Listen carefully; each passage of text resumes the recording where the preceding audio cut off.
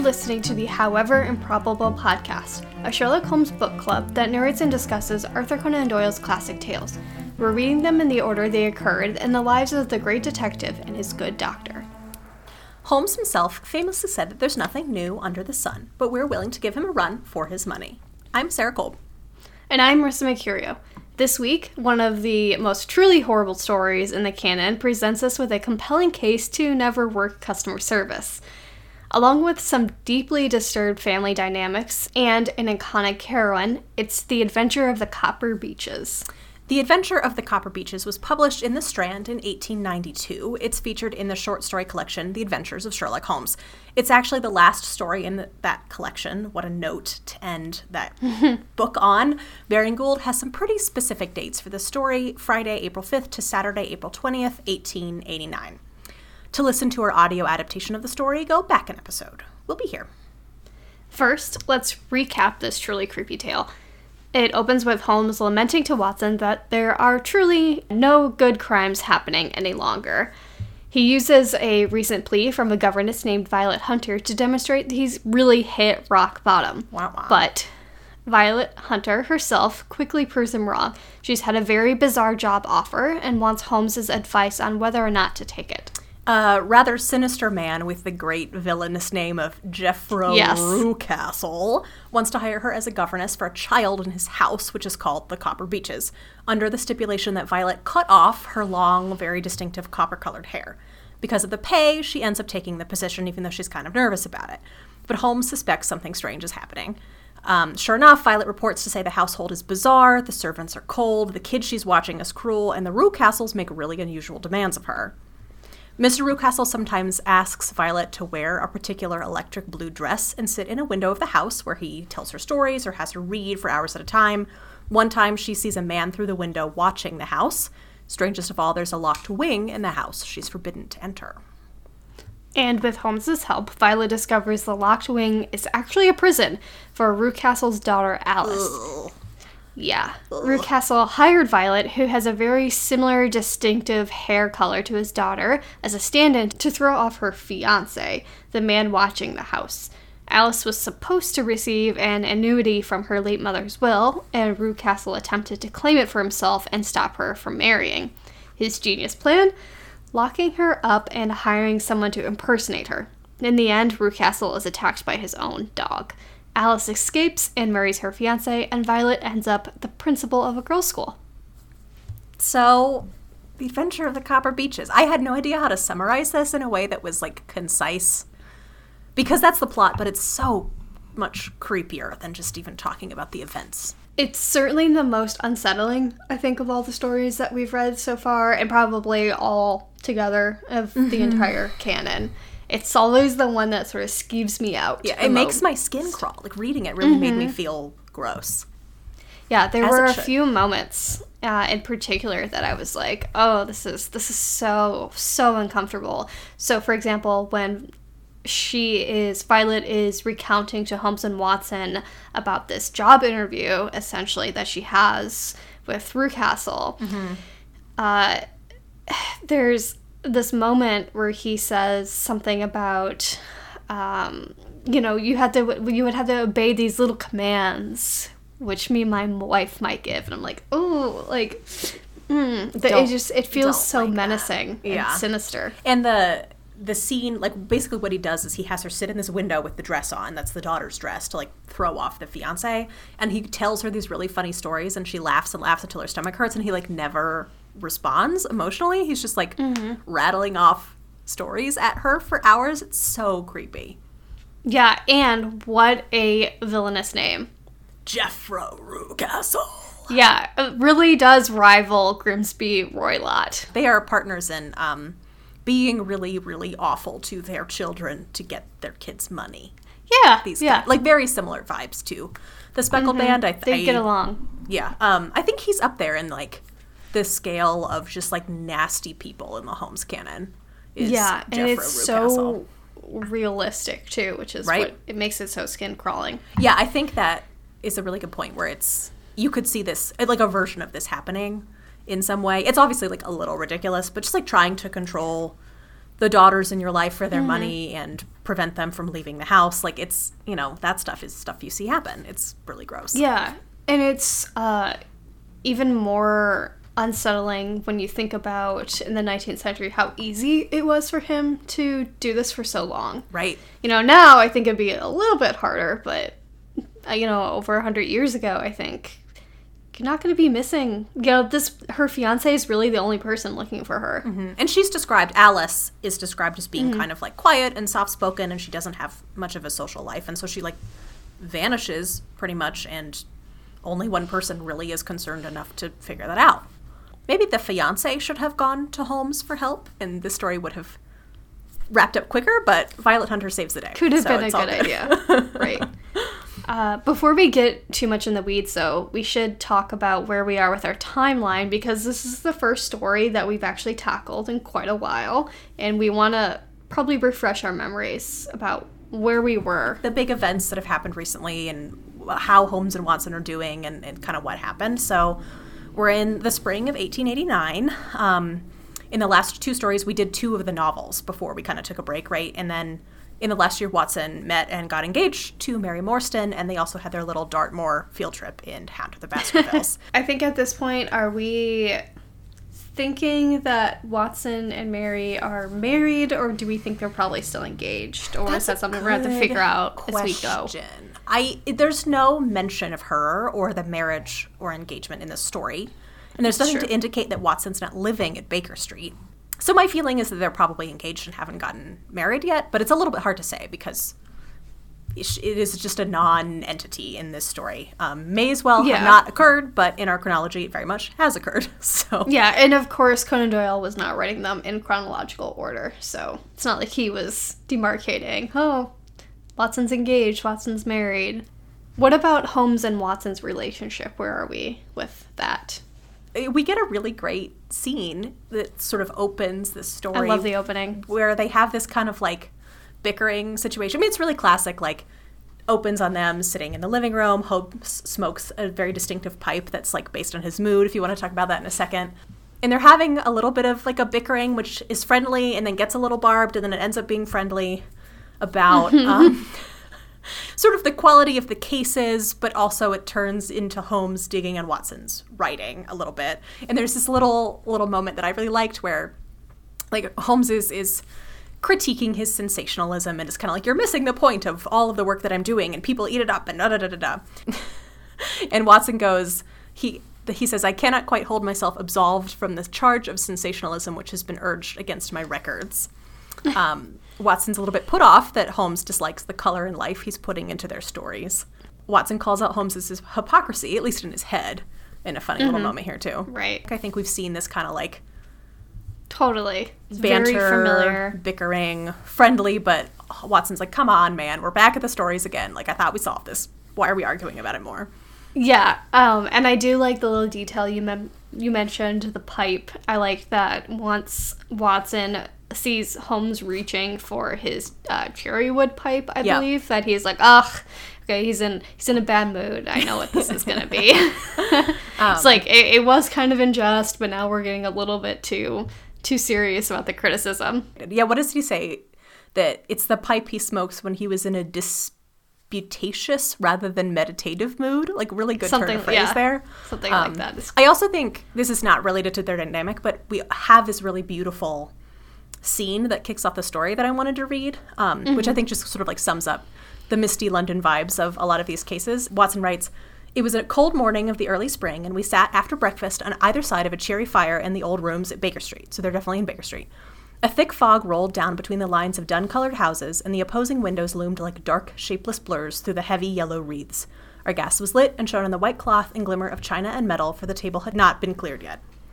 That's just like really cozy and domestic little picture that he's painted for us. It is lovely. I like that Watson, that what he says here is that Holmes lectures him on his literary shortcomings. It is good, yeah. Which just makes him feel like very sort of long-suffering and put upon in this dynamic, where, kind of what I'm getting a little bit, it's like, all right, Holmes is bored, Holmes hasn't had a case in a while, he's like really upset with the quality of the cases, now he's complaining about my writing again, this is what happens, here we go. Yeah. He's like, well, I don't have any good, puzzles to solve, so I'm zeroing in on your writing. Your ire today. Yeah. I know, right? Speaking of Holmes's cases of late, I do want to talk about some of the most famous lines coming out of this story, and also returning to this idea of Holmes understanding his cases and his involvement in his cases as an art. Yeah, there's really good stuff in this story, and some of the most famous descriptors of Holmes talking about his research. Sometimes you kind of forget what story they're located in, but there's a bunch of really iconic lines in here. Yeah, and I think the way that Holmes opens the narrative, where he says to the man who loves art for its own sake, and then embellishes upon, the shortcomings of the crimes of late, and that fact that there are no creative criminal men anymore. I think that harkens back to the very first story of A Study in Scarlet, where Holmes compares his work, as a scientist, as a deductionist, as an art. And I think it's really interesting to think about Holmes as someone who considers himself an artist. And I think, of course, the phrase art for its own sake was a really hot term and at the fin de siècle, at the turn of the century. This idea of decadence and art for its own sake, it sort of brings to mind Oscar Wilde, perhaps. But, of course, Holmes is applying it to his own rather unusual work, rather than what we would think of when we think of art for its own sake. The whole start of the story is that he's really stuck on this idea that he's despairing against types of cases. And he uses this letter that Violet Hunter sent him as an example of, where he goes, as to my own little practice, it seems to be degenerating into an agency for recovering lost lead pencils and giving advice to young ladies from boarding schools. And then he says, I've touched bottom. So he's like, I've hit rock bottom. Governesses are writing to me for help. And obviously he gets proven wrong. And he has this man, or at least criminal man, has lost all enterprise and originality idea. We've seen him express this kind of frustration about even the criminals aren't doing creative crime anymore, which is a funny sentiment to have for a detective who should be stopping crime, but, rather selfish of him. He expounds with, I think, two of his most famous lines in all of the canon, the first of which is, crime is common, logic is rare. He goes on to say, it's upon the logic rather than upon the crime that you should dwell, of course, telling this to Watson. You've spent too much time talking about the crime and not so much the logic that is required to unravel it. And he goes on to say, you have degraded what should have been a course of lectures into a series of tales. He's not in a good, he's being kind of nasty. He is being, Watson's pretty rude. Yeah, but they're paying the rent. Leave me alone, man. Mm-hmm. Conan Doyle at this time begins to essentially list his greatest hits. Yeah. Up until Copper Beeches. Yeah, this is a really funny bit. It's sort of like a list of some of my favorite cases, but Holmes uses a bunch of examples of some of these cases, which I think were some of the best received as the sorts of cases they're taking. And I think it's really interesting that the things he's mentioning don't treat crime in a legal sense, really, at all. He uses Scandal in Bohemia, The Man with the Twisted Lip, The Noble Bachelor, and A Case of Identity, I think all of which we've talked about. They're all stories where I think Holmes is kind of skirting the edge of the law, or making his own judgment calls, or nosing his way into stuff kind of his own volition, or sometimes, in the case of The Scandal in Bohemia, actively sort of making bad judgment calls and on the wrong side morally of the situation. Right. And then they also mention the Blue Carbuncle, right, which is a case that starts as this little whim and then turns into an actual thievery. Finally, he's lamenting all these past cases, his old glories. Violet shows up. Yes, and Violet saves the day. She is one of the most, I think, memorable Conan Doyle heroines. What do we think about Violet Hunter? I've always thought she was really interesting. She's got a line later in the story when she's telling Holmes, I could have run away, but my curiosity was too strong to flee. She says, of course I might have fled from the house, but my curiosity was almost as strong as my fears. My mind was soon made up. So I think you do get the impression when she arrives that Holmes notes, too, Holmes and Watson both note that she's, well put together, she's intelligent, she's got a good head on her shoulders, and her intuition that, something is deeply troubling here is correct. Yeah.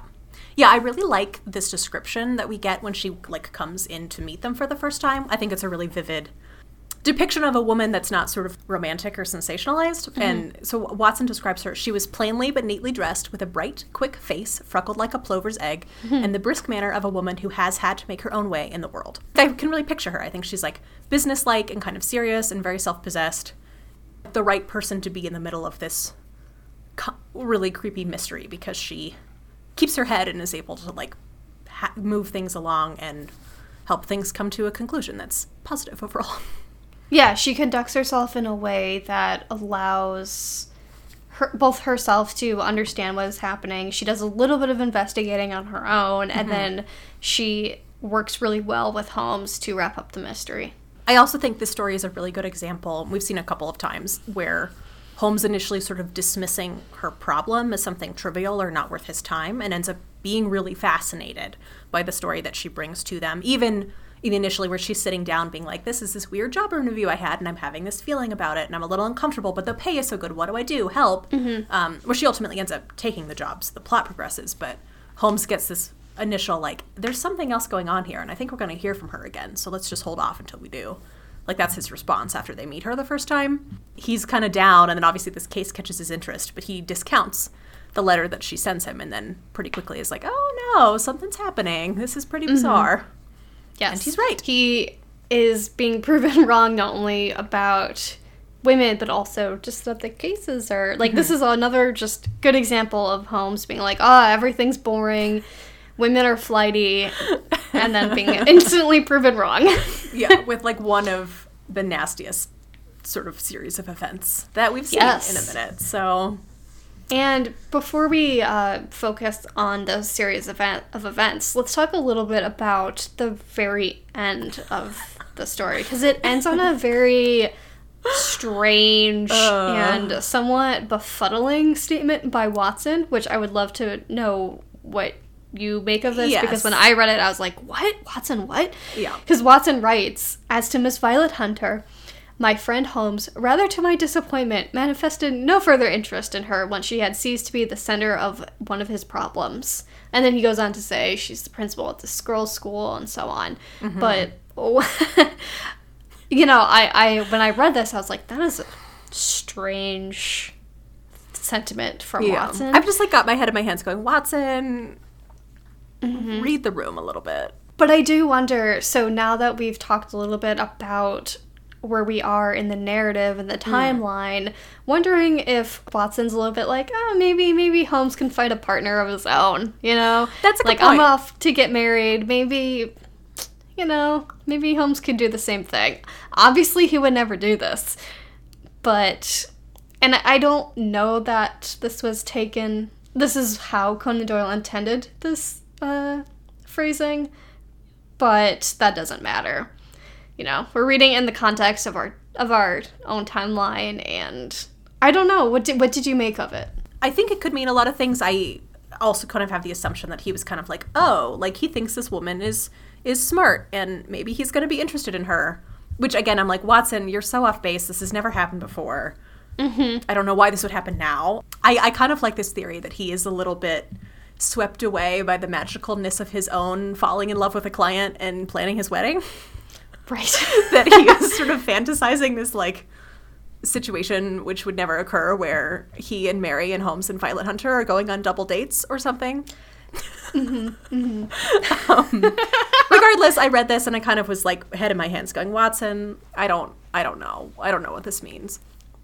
Yeah. Also, Watson's sort of, writing this for the public, so maybe for some reason it's something he wants their readers to think is or is not. Maybe Holmes is getting tons of love letters, and he's trying to say, look, he's not interested. I love that idea. I love that idea of Holmes subtly just receiving various love letters, opening each one, hoping it's going to be an interesting case, and it's just a love letter from some woman. Governesses. Sounds horrid. No, it's a funny note to end the story on, but I do like that Violet gets to make her way in the world and, like, runs her own school and is very successful. She went from, like, struggling governess to someone with a little bit of authority on her own. Yeah. I hope she's going to teach a whole bunch of preteen girls to also never take weird jobs. Yeah. That would, if nothing else, an important lesson to learn. Yeah. But on that note, let's talk about the actual case, the location, and why I think it matters that it takes place outside of London, or at least outside of the city. Yeah, do we have any sense, the house is called the Copper Beeches, do we have any sense where outside of London it's located? Yeah, they take a train, they stay at some place called the Black Swan Hotel in Winchester. Oh, okay. To meet Violet, so they go through Hampshire on a train together to get up to the Copper Beeches house. Okay. So it is this, like, sort of suburban, isolated area, a little bit in the country. I really like, as Holmes and Watson are on their way there, which Holmes says something about, you know, the horrors of the country are, you know, are much more unsettling than those of the city. He's talking about the various houses that are, you know, sort of snug away from the city, and he says, I look at them, and the only thought which comes to me is a feeling of their isolation, and the impunity with which crime may be committed there. They always fill me with a certain horror. It is my belief, Watson, founded upon my experience, that the lowest and vilest alleys in London do not present a more dreadful record of sin than does the smiling and beautiful countryside.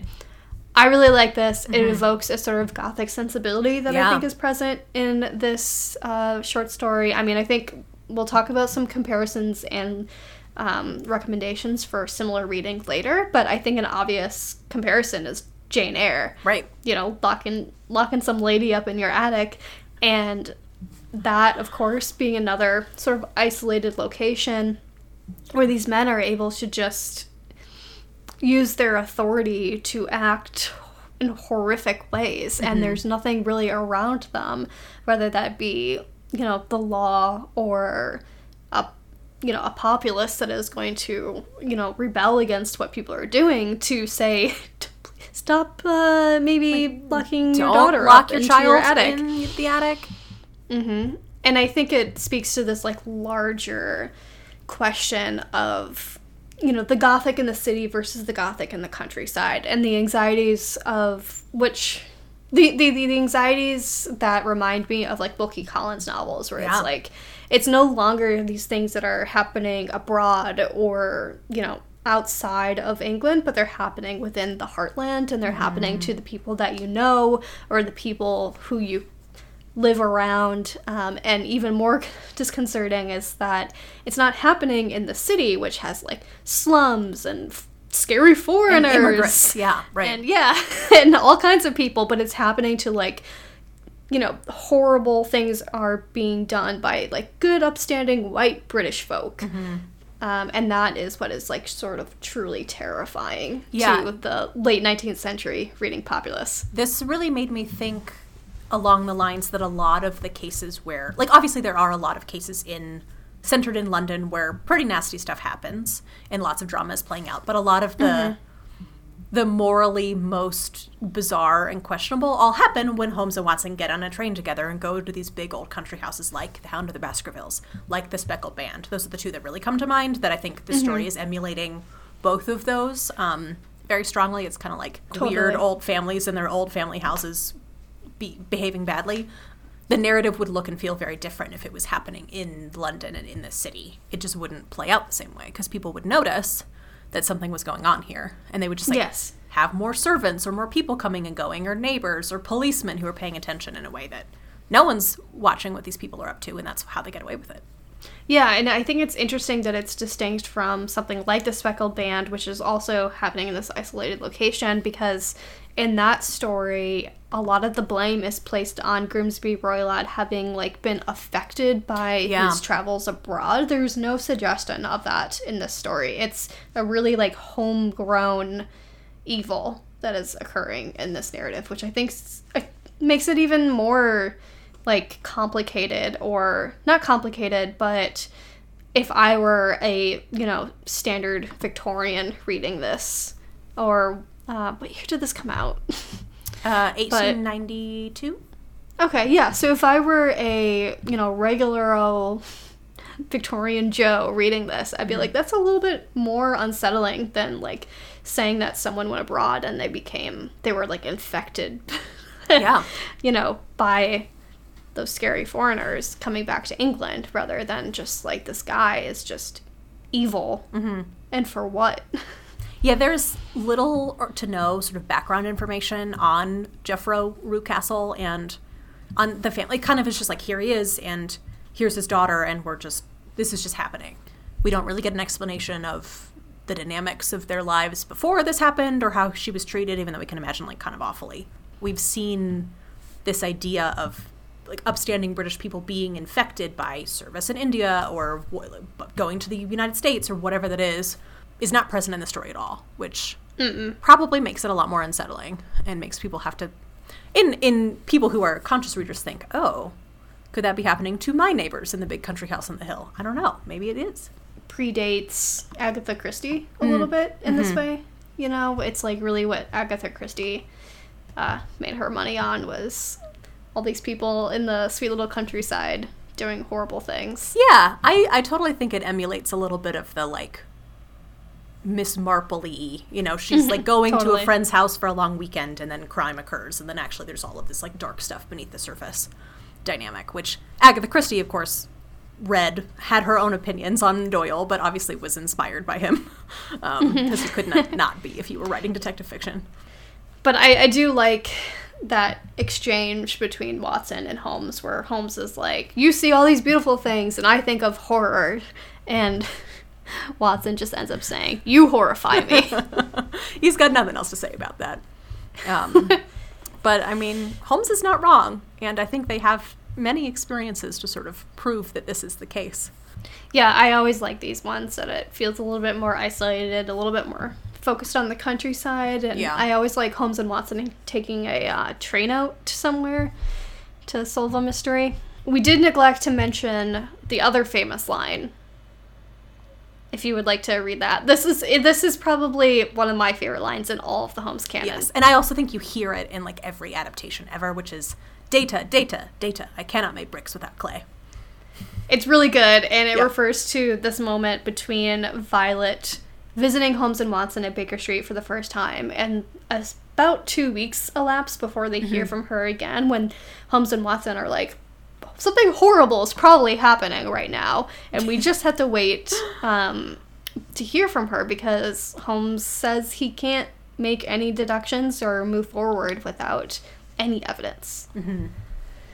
Yeah, I do think this is an interesting dynamic where they very much have a sense that something is about to go down with Violet, but they don't have enough information to really tell her, and she takes this job, and they kind of are just, like, waiting to see how horrible it actually gets. Because it is, from just the narrative that she tells them, so uncomfortable right off the bat that Holmes and Watson are like, obviously something is afoot here. Things are going to go awry, but all we can do is pace around our apartment and kind of wait for word. Yeah.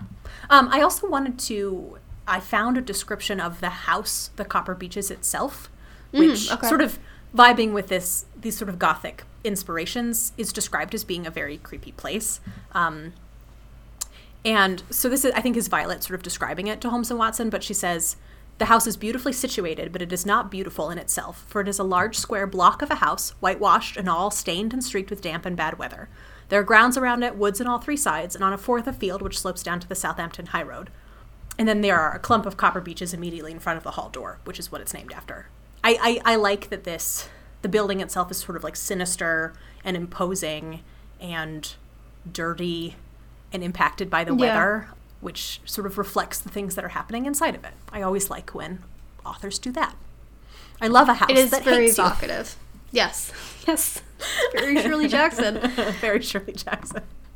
Are there any other details of the actual narrative that you want to talk about, or any, like, particular moments that stood out to you? Oh, yeah. I think what's really interesting about the structure of this story is that, like, Holmes and Watson they hear Violet's account in Baker Street. Some time goes by. They get on the train. They meet her at this hotel.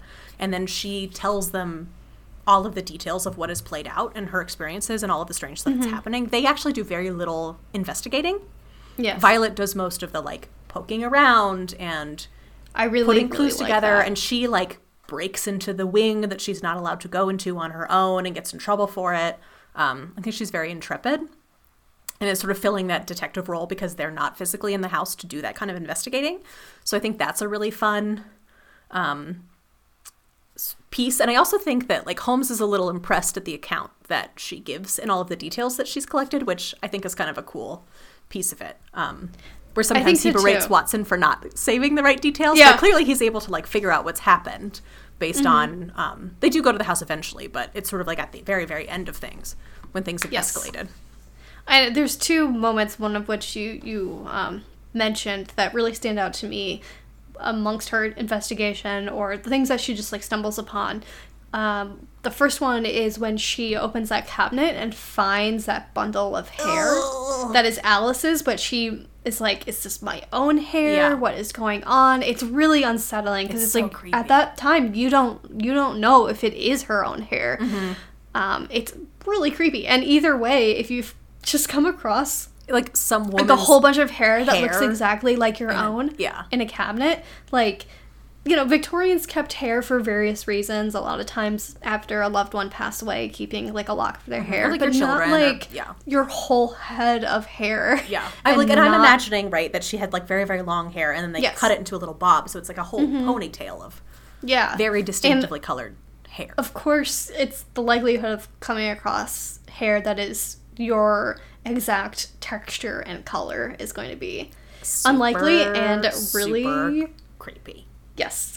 I would have run away if I was her. Yeah, it's I mean, good on her that she sticks it out, but also yikes.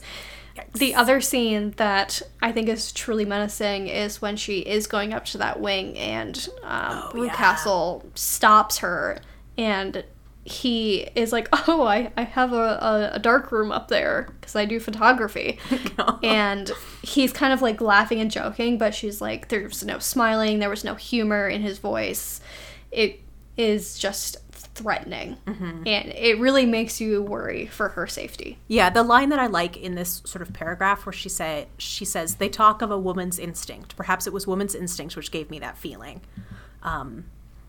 Of she's just like, something is wrong here, and this man is lying to me, and what do I do? Yeah, and the whole narrative is just imbued with this sense of violence. You have the dog on the premises, which is, later almost kills Rucastle, and then you have this small child who likes to like crush bugs and like torment anything that is like weaker than himself. Don't like. I'm not 100% sure where the kid came from. Like, is this Rucastle's kid? Is it just a random kid? I think unclear. It's his child by this new marriage. Oh, okay. I guess that makes sense. Because she's a lot younger. She's like around 30, I think, or not even quite 30, whereas he's like at least 45 or older. Well, clearly he has like a fully grown daughter from the previous marriage where the wife died. Yeah.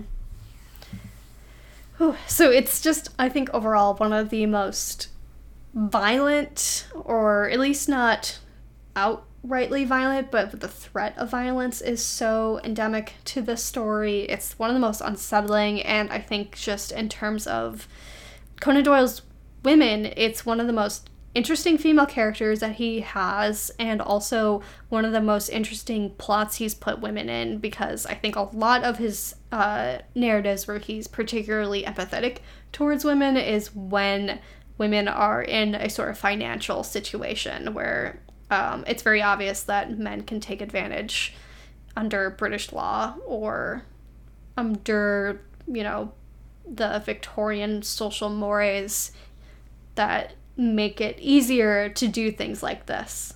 And he's not a feminist, but he of course, but he does identify a couple of, like, real issues that women were experiencing in the 19th century, which was financial abuse. Yeah, a lot of his narratives around women are concerned with them having control of their money, or men people trying to take advantage of that. And I think you could argue that, like, Violet makes the decision. She takes this job because she needs money and because it pays unusually well. She also probably could have figured something else out if she was really in that position. And then Alice, obviously, is like, Violet is the main character, not Alice, who is the woman being taken advantage of. That's why I was thinking about, like, in a different version of the story, it would have been the fiancé, like, the man that Alice is supposed to marry, who's coming for help, being like, this woman has gone missing, and I think her dad is, like, trying to kill her for her money or something. But it's not. It's this completely sort of outside of the context working class girl who, this line, this is actually, like, in the same paragraph when she's talking about her instincts, about, like, what's making her stick through this, and she says that she has a feeling of duty to get to the bottom of what's going on. And this is, like, when really she's being threatened by Rue Castle and is, like, low-key kind of afraid for her life and really unsure what's going on, right before she goes to Holmes. So she's being driven by something that, like, she has the sense that she has a duty to get to the bottom of the situation, because maybe she's the only one who can't. Yeah, that is really interesting. I think this is a story that merits multiple readings. Yeah. I think she is one of the most, like, next to Kitty and Irene Adler, she's one of the most compelling women in the canon. Totally and I think agree. she gets a little overlooked, and I would like more people to pay attention to her, because I love her very much. Yeah. Why don't we talk about adaptations? Because there are a few. There are a couple. I mean, I think this is a story that lends itself to visual adaptation very nicely, as any of the Holmes stories about big creepy houses do. Atmosphere. Yeah. Totally. So a really, really early adaptation, there was actually a short silent film made in 1912. And it was one of the only sort of silent film adaptations that were supervised by Doyle himself. So it was made while Doyle was still living, which is really interesting. There were 8 of them, and this is the only one that survived for some reason. I don't know the details. Is it available? I have no idea. So we'll have to go hunting. That'd be really cool. And the plot is it evolves a little bit. It kind of starts with Rue Castle trying to force his daughter to sign the rights away to her fortune and locks her up. Watson's not in the story, and I think Holmes is a little bit more active. But nonetheless, Doyle was at least sort of tangentially involved in someone doing something else with his plots, which I think, like, by 1912 showed how little he really cared about that. Yeah. And then this one I'm mentioning just because it's super bizarre. So there's a 1975 novel called Sherlock Holmes's War of the Worlds by a guy named Manly Wade Wellman and Great Wade name. Wellman. It's a father and son, Manly Wade and Wade, father and son duo. Good. And it's a pastiche crossover of The War of the Worlds by H.G. Wells, and this story and the Professor Challenger stories, also by Doyle. Holmes, Watson, and Professor Challenger are in London during the Martian invasion. Stop. Loosely inspired by A Study in Terror, which is a thriller film. And in this book, Violet Hunter is the second wife of Watson, mentioned in The Blanche Soldier. Interesting.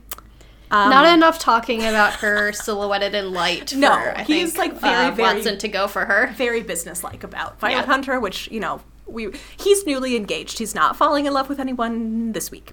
Weirdly, of all, the story has a romantic relationship between Holmes and Mrs. Hudson. No, I've never heard of anything like this. And Watson is oblivious of that. So I've not read this, obviously, can't say the context, but I don't think so. That's his mom. Zoinks. Yeah. Yeah. Most famously, though, is the very wonderfully done Granada Holmes episode in 1985.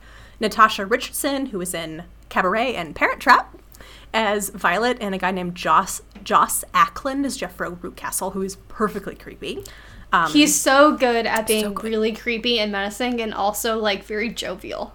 Yeah. When he's, like, telling the jokes. Yeah. I think it's a really hard balance to strike. And he's someone that, like, I kind of recognized his face. He was in Hunt for Red October. He was Bill and Ted's Bogus Journey, and a bunch of, like, Marple and Midsummer Murder, like, other PBS murder mystery stuff. So you probably have seen him elsewhere, even just in the background.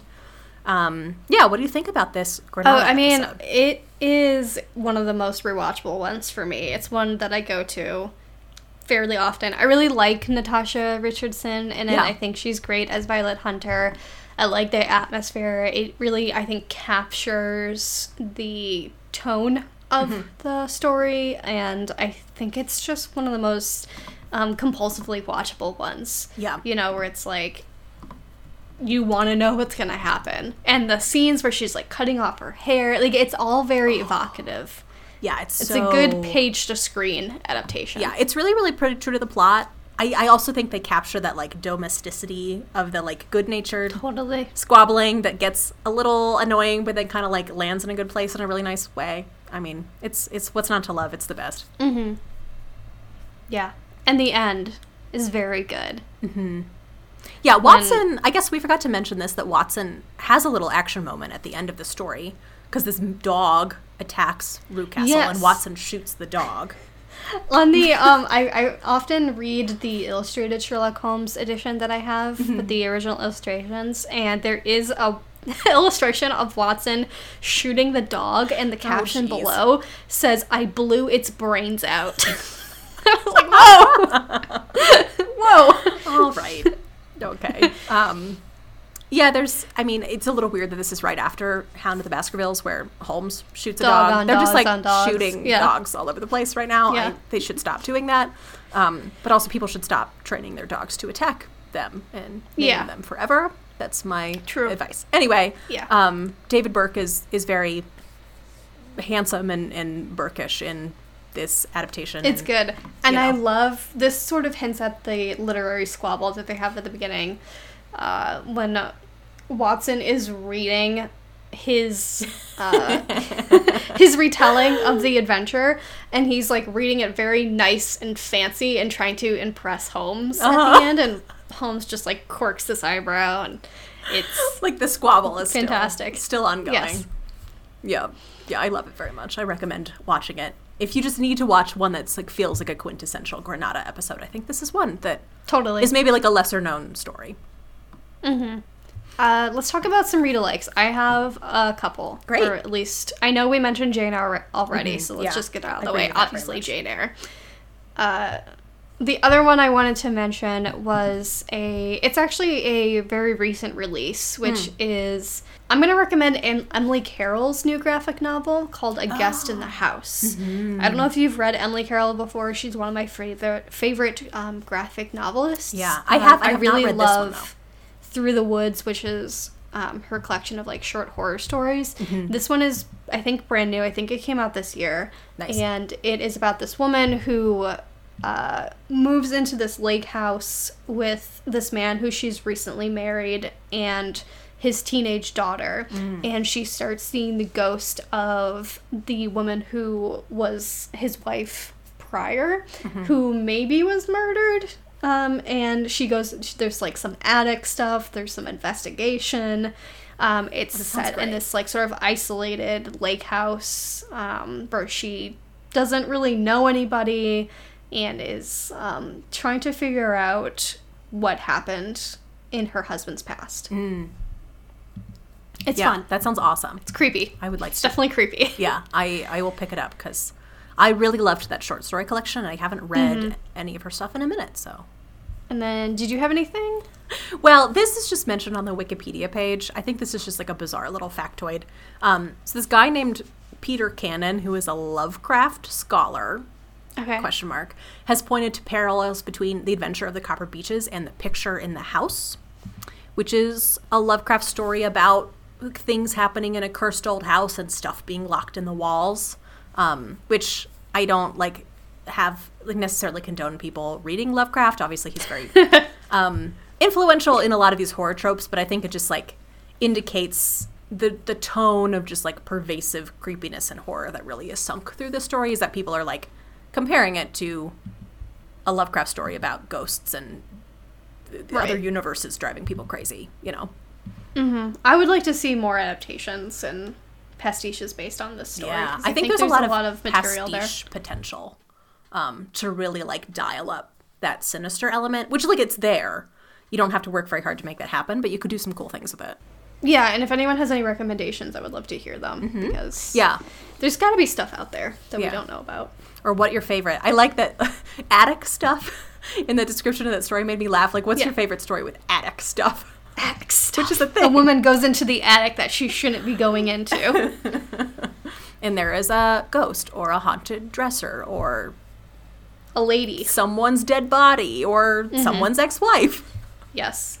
The only other thing that I did have sort of vague similarities, I was feeling vague similarities with, was like Bluebeard, the fairy tale Bluebeard. Oh, that's a good one. A little bit where, you bring, in that it's his wife, where he's essentially this like serial killer of his wives, and forbids them to go in a certain part of his home. Of course, the woman is always, curious and goes in there and then is killed. But then this new wife comes and she's, ultimately saved. Yeah, I think that's a really compelling, something that didn't really occur to me. And I think you often see this more with like romantic stories and men killing wives and then bringing new wives into the dynamic, where Violet is sort of filling like the literal physical role of the daughter in the parlor, in her dress with her haircut. And then she finds the actual daughter locked in the attic. Yeah. That's Happy it. That's Halloween, how I feel about this story. a month later. It's horrible. I love it very much, but it's really a lot. It's deeply disturbing. Yeah, we don't recommend And one of the best. Yeah. My advice for Violet is don't take this job. It's not worth it. It's not worth it. Say no. Yeah. To customer service, creepy work in the country with little children. Anytime a guy who's like, I'll hire you for an unusual amount of money, but you must cut your hair and you must obey my little whims, then I think the best course is just to avoid that man. Call the cops. Any and all eventualities. Oh, goodness. On that note, join us next time for a story that we hope is a little less sinister, The Adventure of the Boscombe Valley Mystery. You can send your thoughts to howeverimprobablepod@gmail.com or reach us on Twitter @improbablepod. Our website is howeverimprobablepodcast.com. You can find transcripts, the research behind the episode, and suggestions for further reading. If you enjoyed the show and can spare a moment, please rate and review. However Improbable is created by Marissa Mercurio and Sarah Culp, with apologies to Arthur Conan Doyle. Thank you so much for listening, and until next time, dear listeners, believe us to be very sincerely yours.